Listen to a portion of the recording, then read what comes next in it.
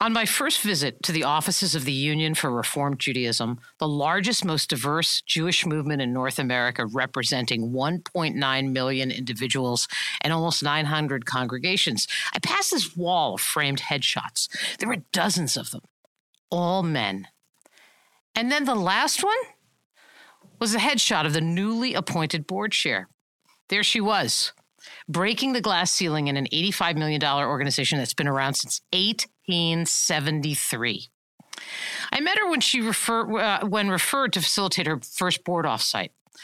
I have had the gift of watching, facilitating, sometimes coaching her throughout her tenure. I've met many first-rate board chairs and had a few during my tenure, but my guest, she's the entire package.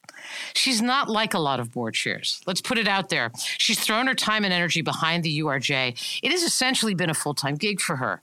Most board chairs, I know, would never have such luxury. But still, my guest has learned some universal truths that I would really like her to share with you. We're going to talk about goals, about shifting the board into a culture of philanthropy, about the unique nature of a board CEO partnership when the CEO is a rabbi and a Yankee fan, maybe about managing crises. We'll see if we have time, and how to set your successor up for success. My challenge today is to distill a 4-year tenure, the pluses and the deltas, into a 35-minute episode. There's a lot to learn and absorb. I promise I'll talk really fast. Welcome to Nonprofits Are Messy. Not enough money, too many cooks, and abundance of passion. Leading nonprofits isn't easy. Joan Gary, author, blogger, and founder of the Nonprofit Leadership Lab, gets it. She is here to help. Darrell Messenger is the chair of the North American Board of Trustees of the Union for Reformed Judaism. Prior to this role, she served on the URJ board for 15 years and in Reform Movement affiliated organizations in a wide variety of roles. A dynamic leader with a track record of sustained involvement and success, she served as chair of the Reform Pension Board, which serves Reform Movement professionals and has a total portfolio of more than $1.2 billion. Her congregation lay leadership experience is extensive. At the age of 36, she was the youngest president of her then 1,100-member congregation Beth Am in Los Altos Hills, California. In addition, she served on the board or as the chair of various other Jewish and secular nonprofits. Are you impressed? There's more. Professionally, Darrell has had various roles in both communications and investment management organizations. She served as the EVP and strategic consultant for Weisscom, an integrated marketing and communications firm, from 2004 until retiring in 2009. Early in her career, Darrell was an investment manager and partner of various funds managed by Glynn Capital Management, an investment advisory firm. She lives in Palo Alto with her husband, Jim Heeger, and various grown children who occasionally boomerang back to their childhood bedrooms. Darrell Messenger, I am really glad we are getting to have this conversation for our listeners. Hi, Joan. How are you? I am good. I'm good. So it's a funny time to catch you as you are sort of coming down the home stretch of your tenure as board chair with 2 consecutive 2-year terms. So it feels like a really good opportunity to catch you and kind of reflect on the adventure that you've had. So shall we introduce the listeners to your Darrell's 4-year most excellent adventure? It has been a glorious adventure, and it's involved so much that it's hard to believe it's almost over. It is. I mean, it's hard for me, given that I met you sort of as your picture was being hung on that wall. So you signed up for 2 consecutive 2-year terms, and I know enough about you as someone who's pretty driven and goal oriented that you must have had in your mind, either for the 2-year piece or the 4-year piece, a picture of what success would look like when you step down. So I wonder if you could share sort of what you sort of thought at that time, and maybe a little bit about how it's compared to the reality of things. So, Joan, I knew I had my work cut out for me. We had just finished a fairly lengthy strategic visioning planning process before I became chair. And it was now falling on the executive team and me to implement that very big 2020 strategic vision. And the question was, how are we going to do it, and how were we going to pay for it? And I knew we needed to make some real changes as to how the board saw their role in both the implementation and the fundraising, the development around this plan. The thing that listeners might be interested in hearing is something about the size of the board of the URJ, because I think once they hear the number, they're going to wonder why on earth you took the job. Well, it's easy to throw out a number, but as they say, size doesn't matter, and that's true here as well.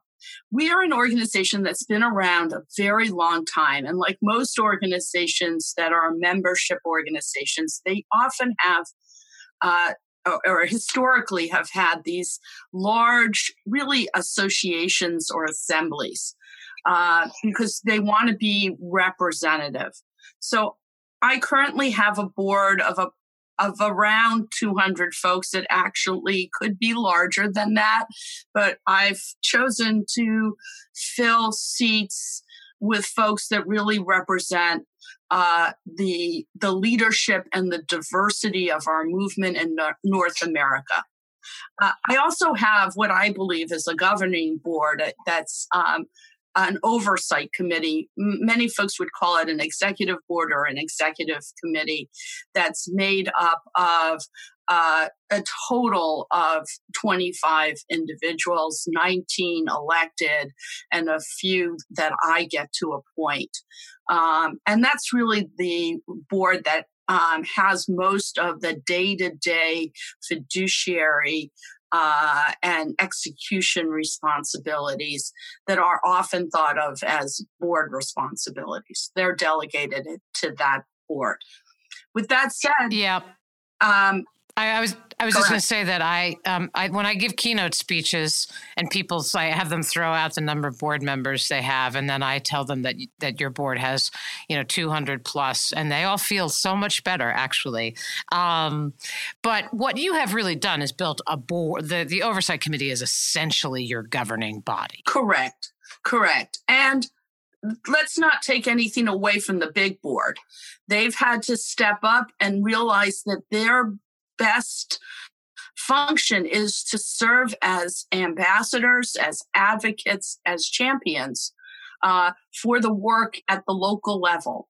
And they themselves need to make sure that they're looking at trends and best principles around the country, around North America, in other Jewish and, for that matter, secular and other faith-based organizations to really provide strategic and generative vision and thought to the work we do. So you said earlier that you saw your mandate coming in as the board chair to ensure provide oversight to ensure that the 2020 vision was executed and to ensure that it was appropriately resourced. So what is that? What does that on the resource side of things?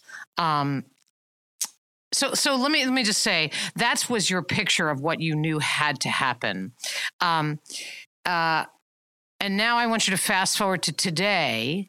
Do you feel a sense of real accomplishment about those things? And then we'll walk back and sort of talk a little bit about the journey and how you got there. Well, Joan, I do feel a real sense of accomplishment, and you've been very helpful in that.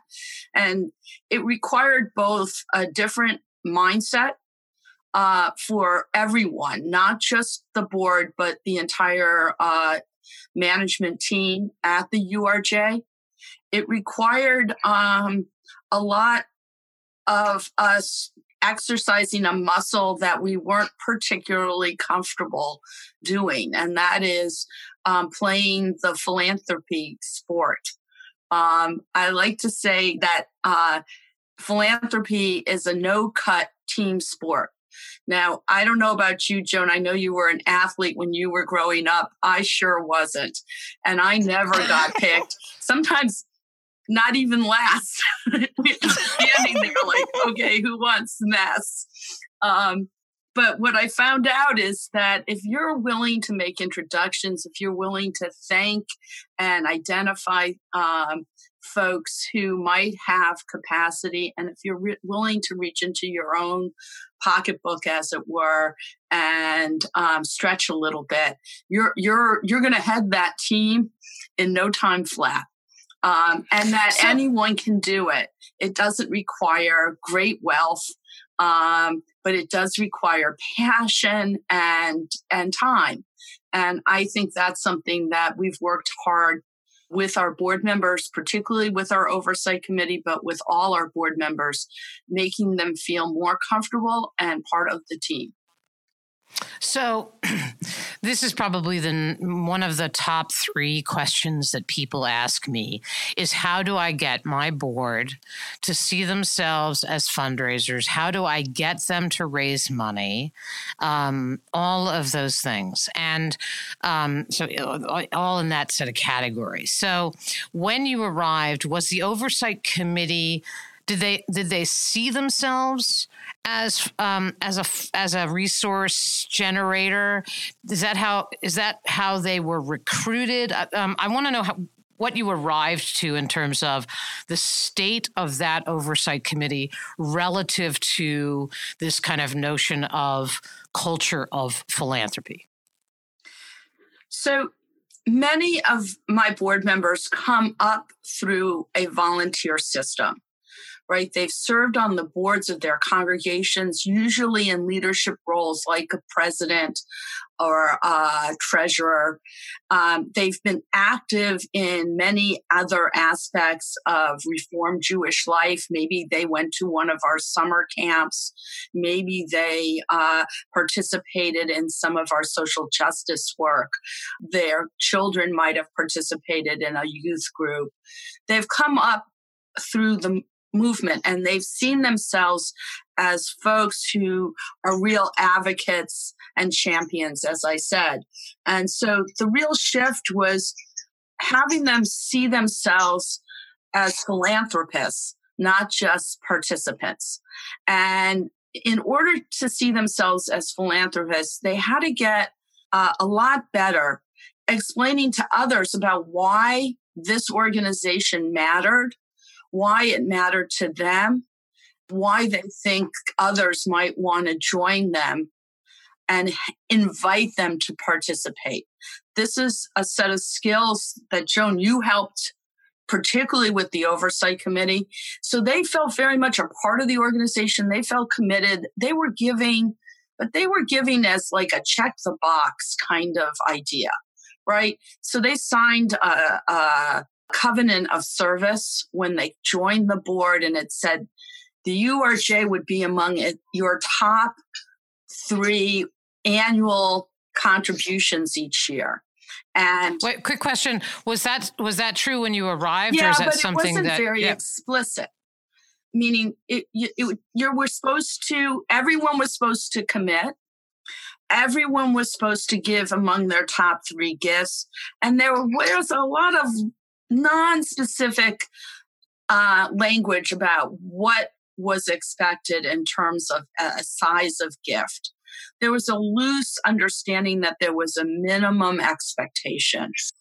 I'll come back to that in a moment, Joan, because a lot of folks think that that's the key. And as you well know, changing culture is much harder than changing strategy. And so first, I really had to get folks comfortable with the idea that this organization deserved more of their philanthropic dollars, as well as their comfort in telling others about why it mattered. We tend to tell folks all the things we do, and it's just a long laundry list. But when you can tell a friend a story about why an invitation to go to a summer camp changed your life, or changed your child's life, or changed a friend's child's life because they are on the autism spectrum and could, in fact, participate fully in one of our summer camps. Boy, that is a really different story and a different kind of ask.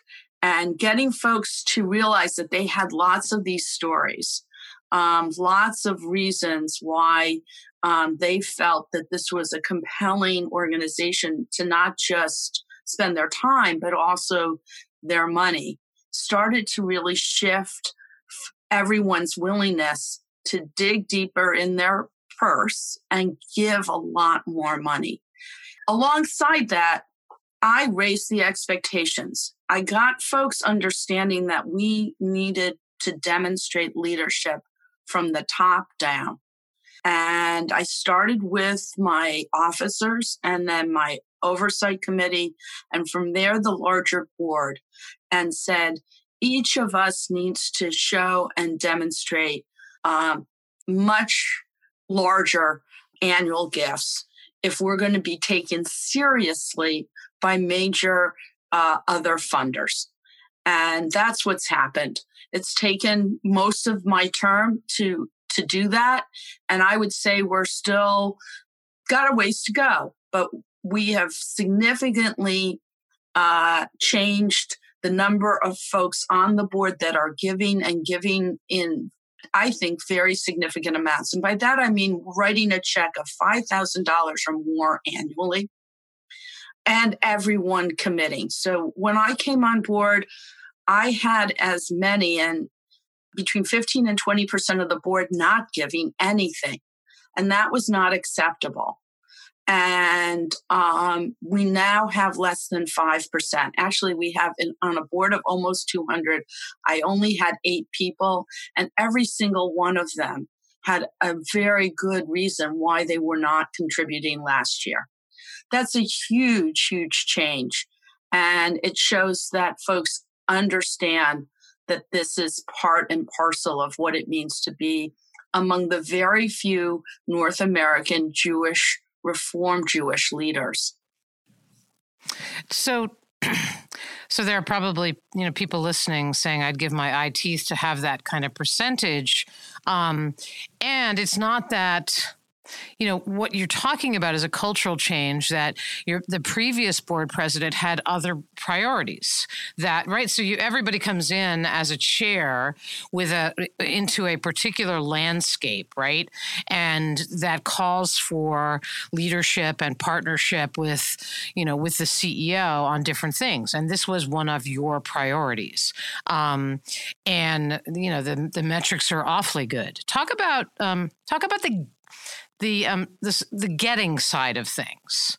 So is the oversight committee actually bringing more people to the table as prospective donors to the URJ? Starting. But the other thing we had to do is have everyone in the organization, all right, not just board members, see themselves as folks that could identify and cultivate donors.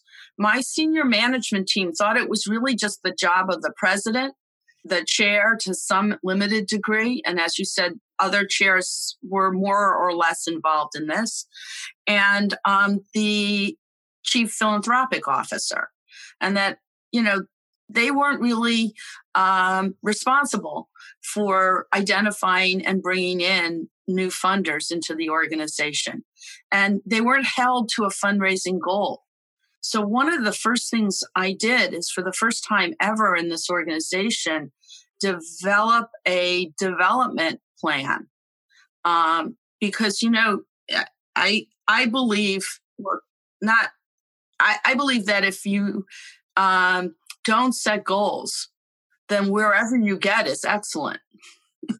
Right? It was very scary for folks to set goals and be held to them. because they knew that otherwise the organization couldn't continue to fund and support some of their programs or areas of responsibility. So I came in, and we really needed to both change the mindset of the board, but also of the executive team. We needed to bring in first-rate development professionals, because again, if you have no big goal, then you don't need a staff to raise the money or help raise the money and help the board raise that money or the president raise that money. So we had to really look hard at what kind of staffing we were able to support at that time and where we'd like it to go. We had to change the messaging of the organization so there was more uniformity and more focus on why rather than what or how. And as I mentioned, we needed to see this shift to a culture of philanthropy. Now, I'm no expert on culture of philanthropy, Joan, but I've read a lot about it. And what I have come to understand is that I've shifted the organization from this thinking of engagement leads to more engagement. You know, board members are always looking for more meaningful work. We can make a difference locally. And the fact of the matter is, the way they make a difference, whether it's locally, nationally, or throughout North America, is for us to grow our resources. And resources need to be thought of in very broad terms. They may be our volunteers, right? And activists on the ground. It may be to grow our management team. And it may be to grow our endowments and funding base. All of those are ways to be engaged in service to growing our resources. That's different than volunteering on a camp committee board. Right. What you actually did was sort of help people create a broader understanding of what meaningful means. Right? Meaningful engagement. What is meaningful engagement? Right? So it's almost like when you have a smaller organization that's moving from a working board to a governing board. And as a working board, they're actually doing things, and that feels really meaningful to them. And unless you actually shape the new vision in such a way that you've redefined meaningful, you're going to lose people because their definition of meaningful does not connect to what the organization's board is now seeing as meaningful. So you had to actually take them on. You had to reframe. I mean, you're a marketing and communications expert at heart, right? You had to sort of reframe what meaningful engagement looked like. I think you're making a really important point. And I sometimes have done that well. And there are other times where, I have some really terrific folks who have done great work. And it's really hard when it sounds like you are minimizing or somehow holding that work up as less than others. And, it's unfortunately a place that we continue to work on, not to use that word too much, but continue to evolve and better understand what about a particular assignment or activity made it impactful for the board member? And is it something that I, as board chair, can still have them doing, as opposed to having it be an activity that is supervised or spearheaded by part of our professional team, so that frees people up. But it's a real... It's a point of tension, Joan. I don't, to say that we've completely made that shift, it's not, but I keep trying to reinforce this idea. Engagement leads to growth of resources, not to just more work and more engagement. Yeah, I think that's an important point. And I also understand that, and have grown to understand with the URJ over the years that we've worked together, that there are partnerships between each member of your oversight committee and a member of the professional staff. And so there is this touch point that is formalized, in fact. And so you've actually attempted to navigate that tension by creating that sort of formal partnership between a lay leader and a professional staff member, and gotten them closer to the work so that they then can be greater ambassadors. And that's it in the ideal, is to have them have enough touch points with the work that they can then, they can sing out, Louise, as the song from Gypsy goes. Talk to me a little bit more about, so what does a board meeting look like for you when you're saying, okay, I got to change the culture of this joint and I need to build a culture of philanthropy. So I can tell you that most board meetings, when they put development on the agenda, it's a presentation by the development director of where we are, budget, year to date. And it's sort of it's a presentation, and then it's followed by some kind of, we're a little bit behind in this particular area. What we could really use is blah, blah, blah, blah, blah from you guys. And it's not interactive. It's not, I don't think it always gives board members the tools that they need to be really good at this notion of inviting people to know more and do more for the URJ. So how did you approach the discussions about development at board meetings? And do you feel like you did a good job? And what did you do that worked? So we've really tried to utilize our oversight committee. And here I'm going to take your question to mean those board meetings, the meetings of the oversight committee, and to really help them have a toolbox, as it were, when they go and ask their fellow big board members for their contribution, right? Because one of the things we had stopped doing was asking each other, right? We were just sort of sending out the pledge form and hoping people would send it back in. And we had various staff members scurrying around trying to collect those. But again, people give to people, and people want to be invited. They want to be asked.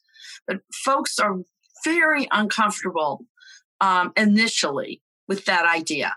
They feel somehow like it's an intrusion in people's privacy, that somehow they are going to be doing something that changes their relationship with the individual.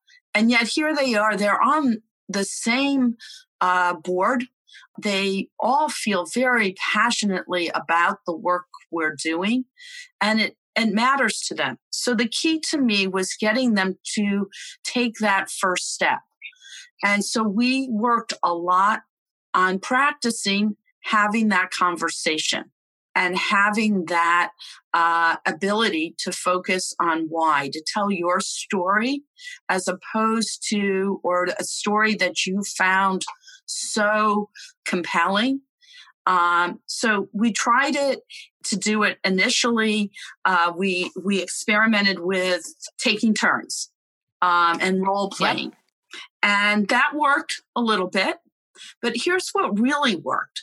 I had everyone write an email to someone on the board that said why they were on this board and what about the work we were doing mattered to them and why they would like to have a conversation and hear about that individual's point of connection and their why. When they had to when they sat and wrote, they started to really begin to have the who, what, where, when drop away and get to the crux of the matter, to get to that nugget, because they knew they couldn't go on too long in an email, that you're not going to read about every little program detail. That's actually really smart. I might have to steal that from you, Daryl. I think I may have gotten it from you, Joan, so we'll trade.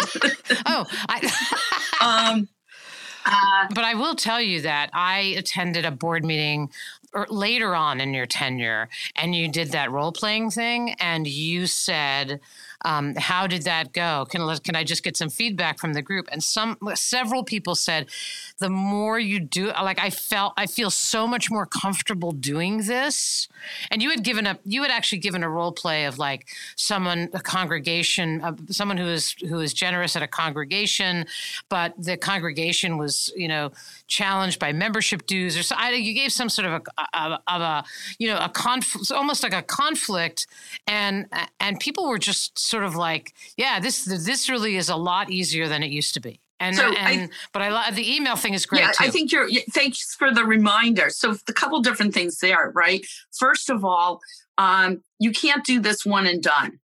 It's become part of everything we do.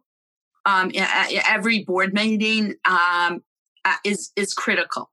Two, this idea that all you're doing is asking for money is false. As board members, our role is, and I said it a couple of times, ambassador and champion. And so sometimes, and again, I want to go back to this definition of culture of philanthropy. Engagement grows resources very broadly defined. So if someone in our case can talk to a member congregation and help us continue to secure their membership, that is huge for us. That's the same as a donation. If they can get more folks to come to our programs, our camps, our annual meetings, again, that grows our resources.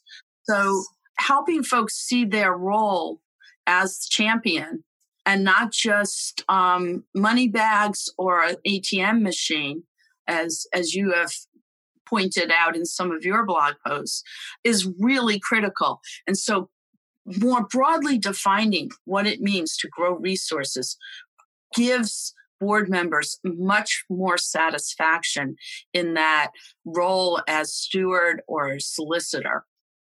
I love that. And I also, you're right about also reframing what philanthropy is about. Philanthropy, its Greek origin means love of humankind. And boy, there's nothing icky about that, right? It's so fascinating to me.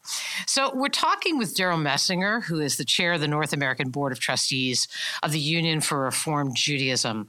She has decades of experience in a wide variety of roles, a wide variety of leadership roles throughout the reform movement, and has a rich background in both communications, marketing, and investment management. She lives in Palo Alto and has 3 grown children.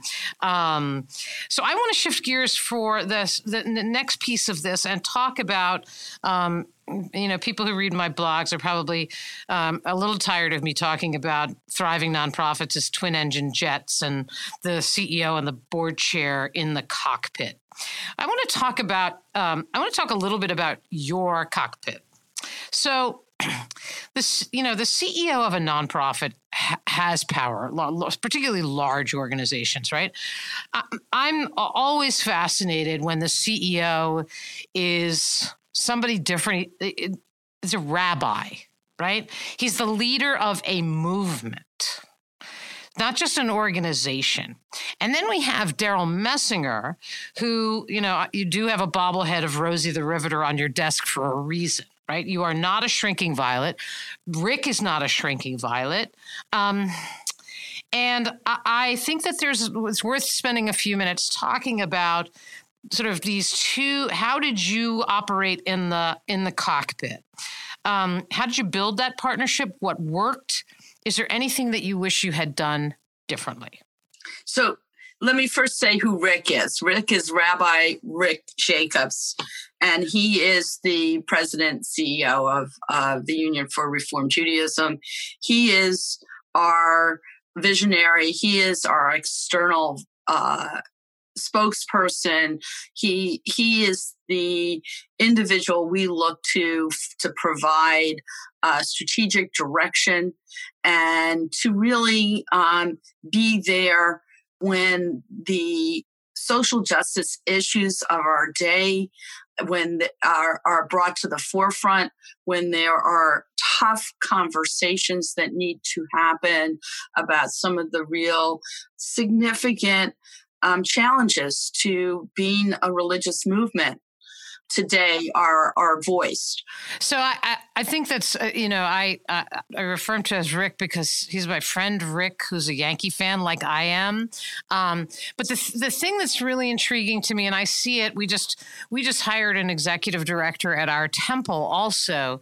And the challenge of working, and I certainly saw it with the professional staff at the URJ, is he's not just the CEO, right? He's a spiritual leader for the reform movement.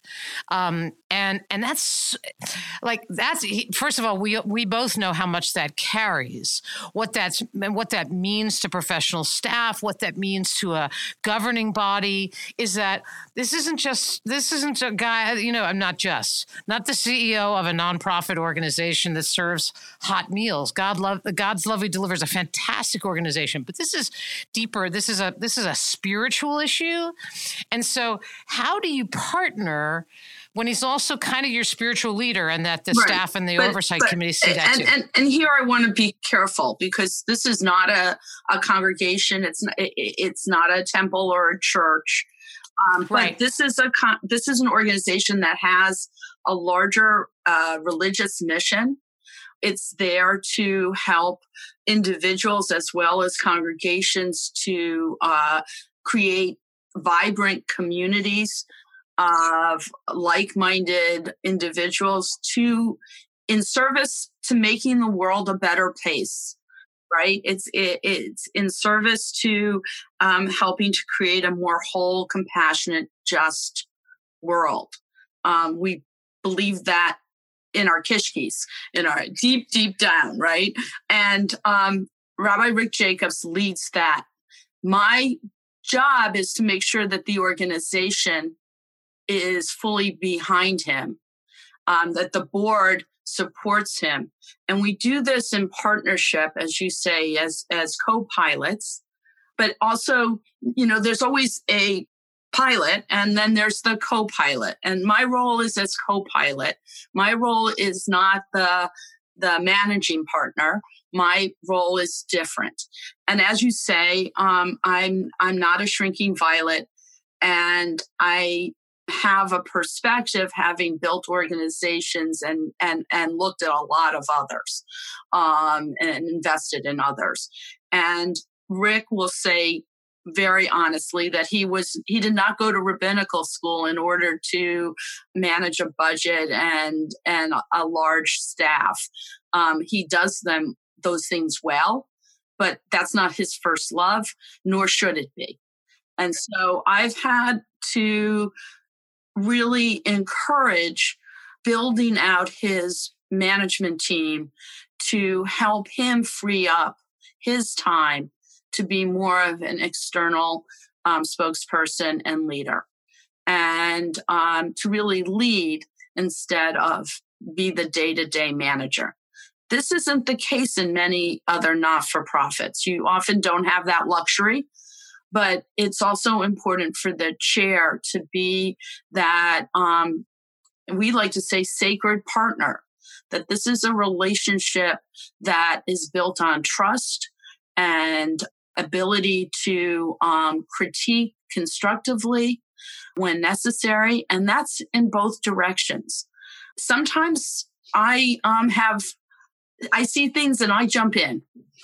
And, I am sure that it is not, there are not a few people at the URJ that probably are rolling their eyes and saying, there she goes again when I do those things.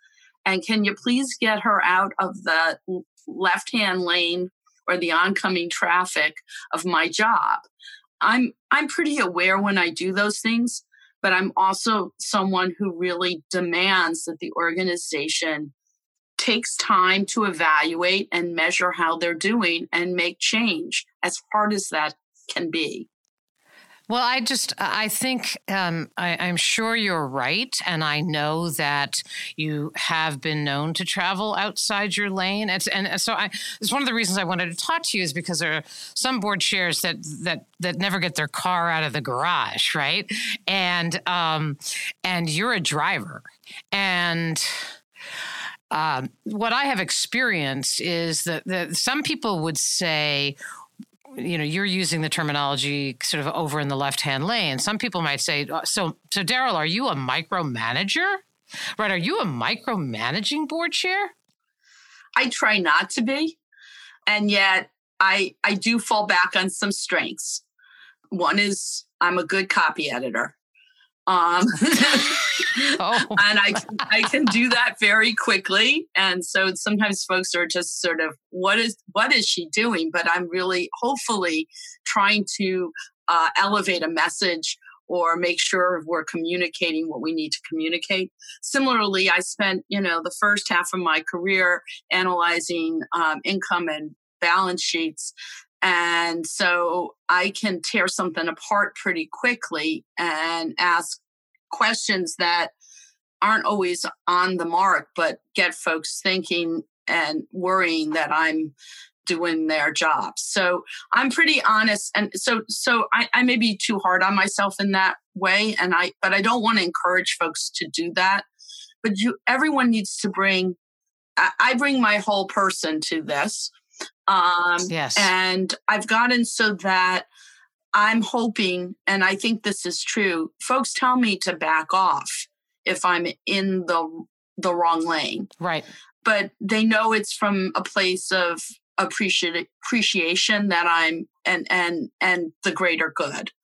But I think it's vitally important, and I back way off if I see folks alongside me driving.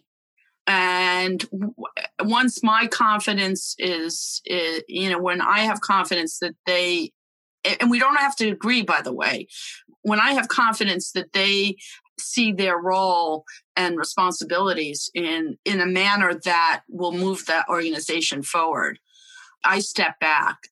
The other piece of this is I try very, very hard to give feedback privately and to Rick.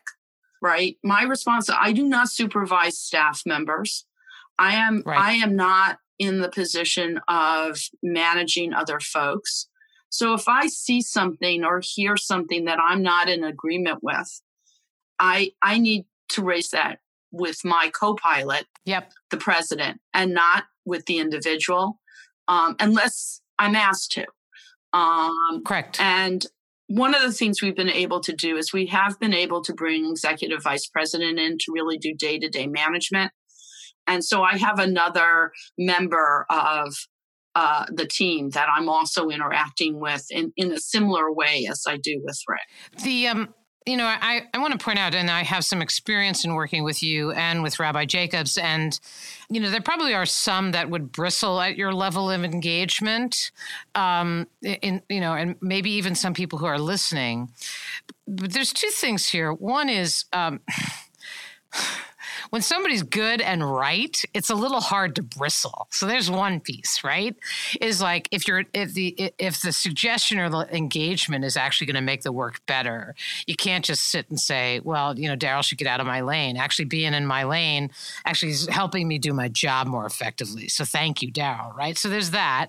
And also, you're probably one of the, in the world of ambassadors and champions for the URJ, they probably don't come much better than Daryl Messinger. And so you're also out there sort of tirelessly sort of building the strength of the board and the oversight committee to raise dough and bring resources in, and you do it yourself. So, it's sort of this notion that you might be in a different, in the wrong lane.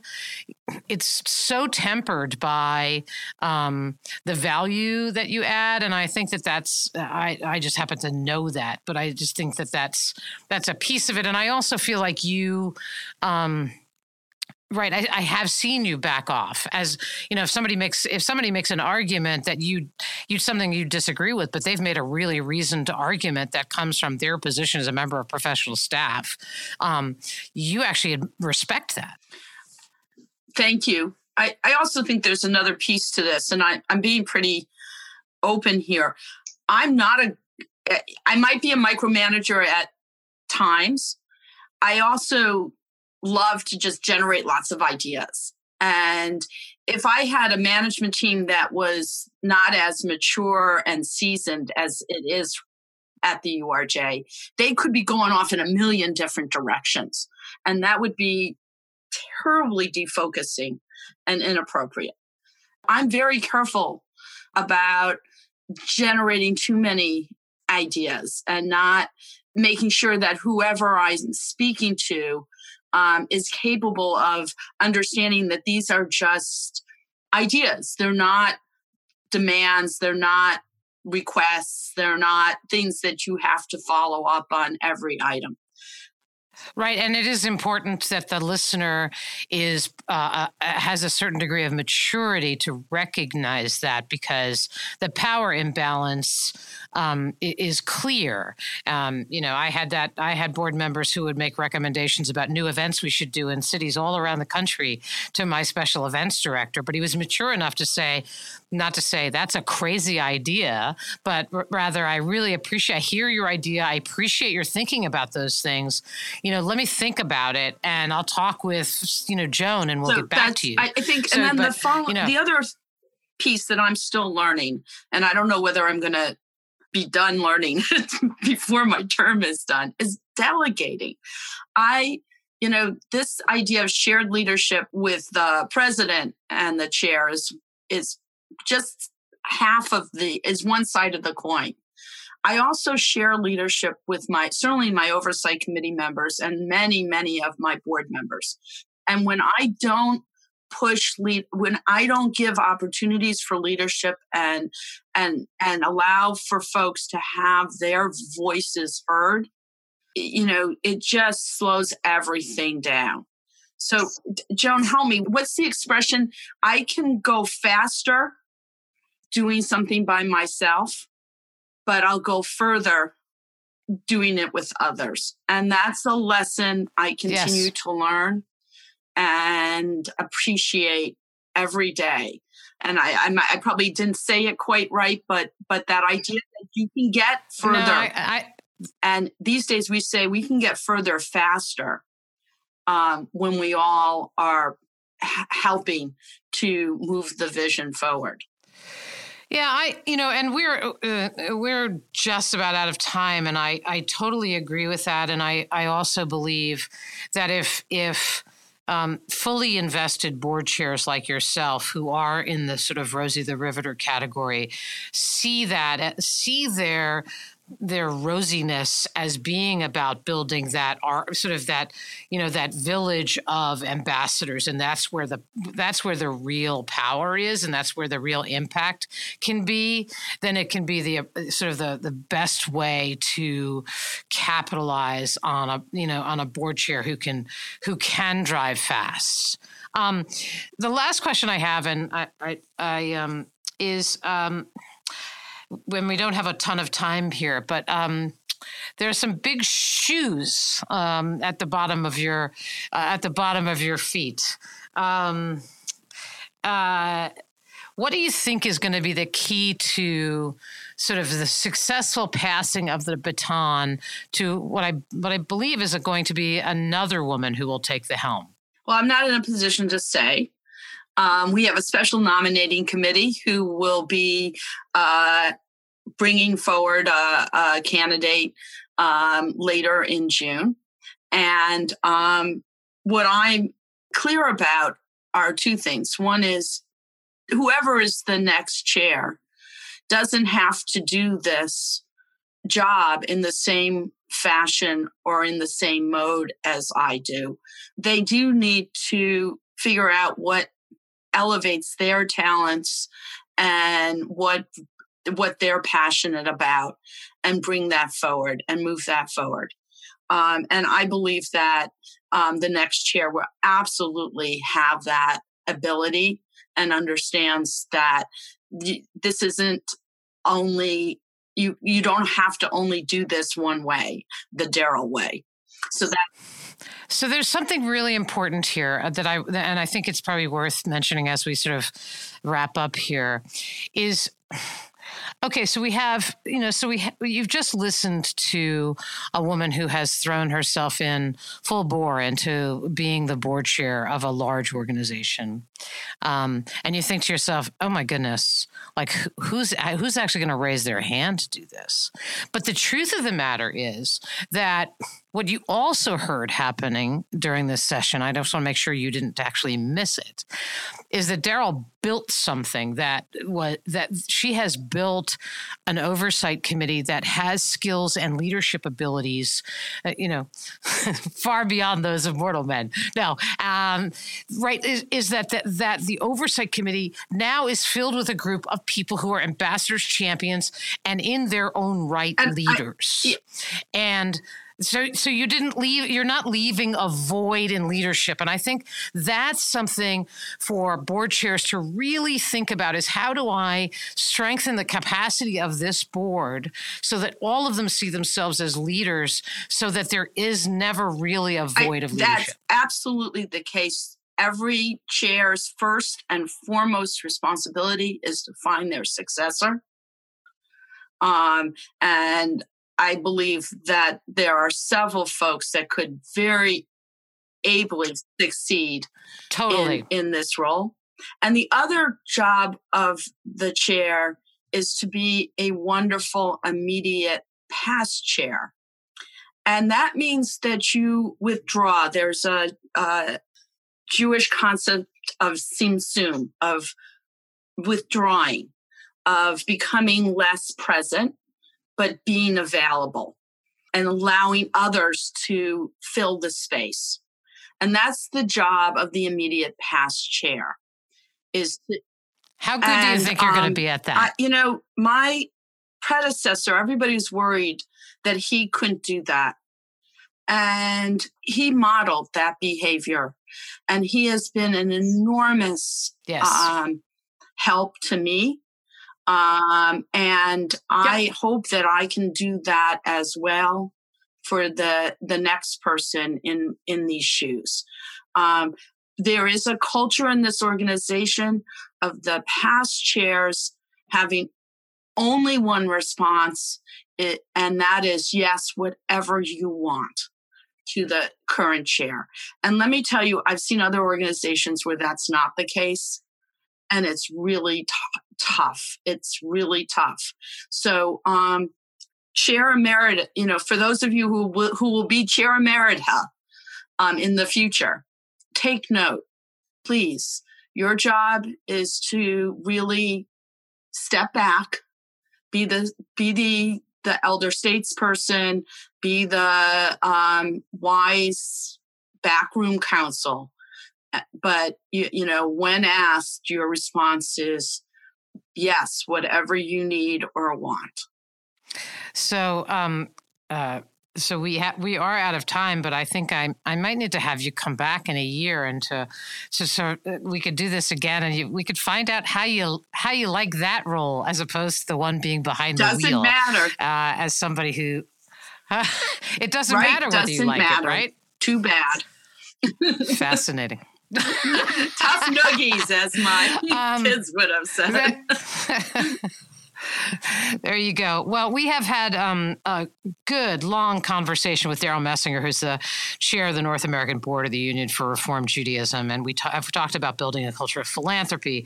We've talked about succession planning, and we've also talked about the pilot-co-pilot relationship. And I just wanted to say thank you very much for all your insights and really for modeling leadership at the URJ in a way that certainly the URJ is so much the better for. So thanks very much. Thanks, Joan. It's been great to have the opportunity to work with you and to speak to you today. Excellent. So that's it for today.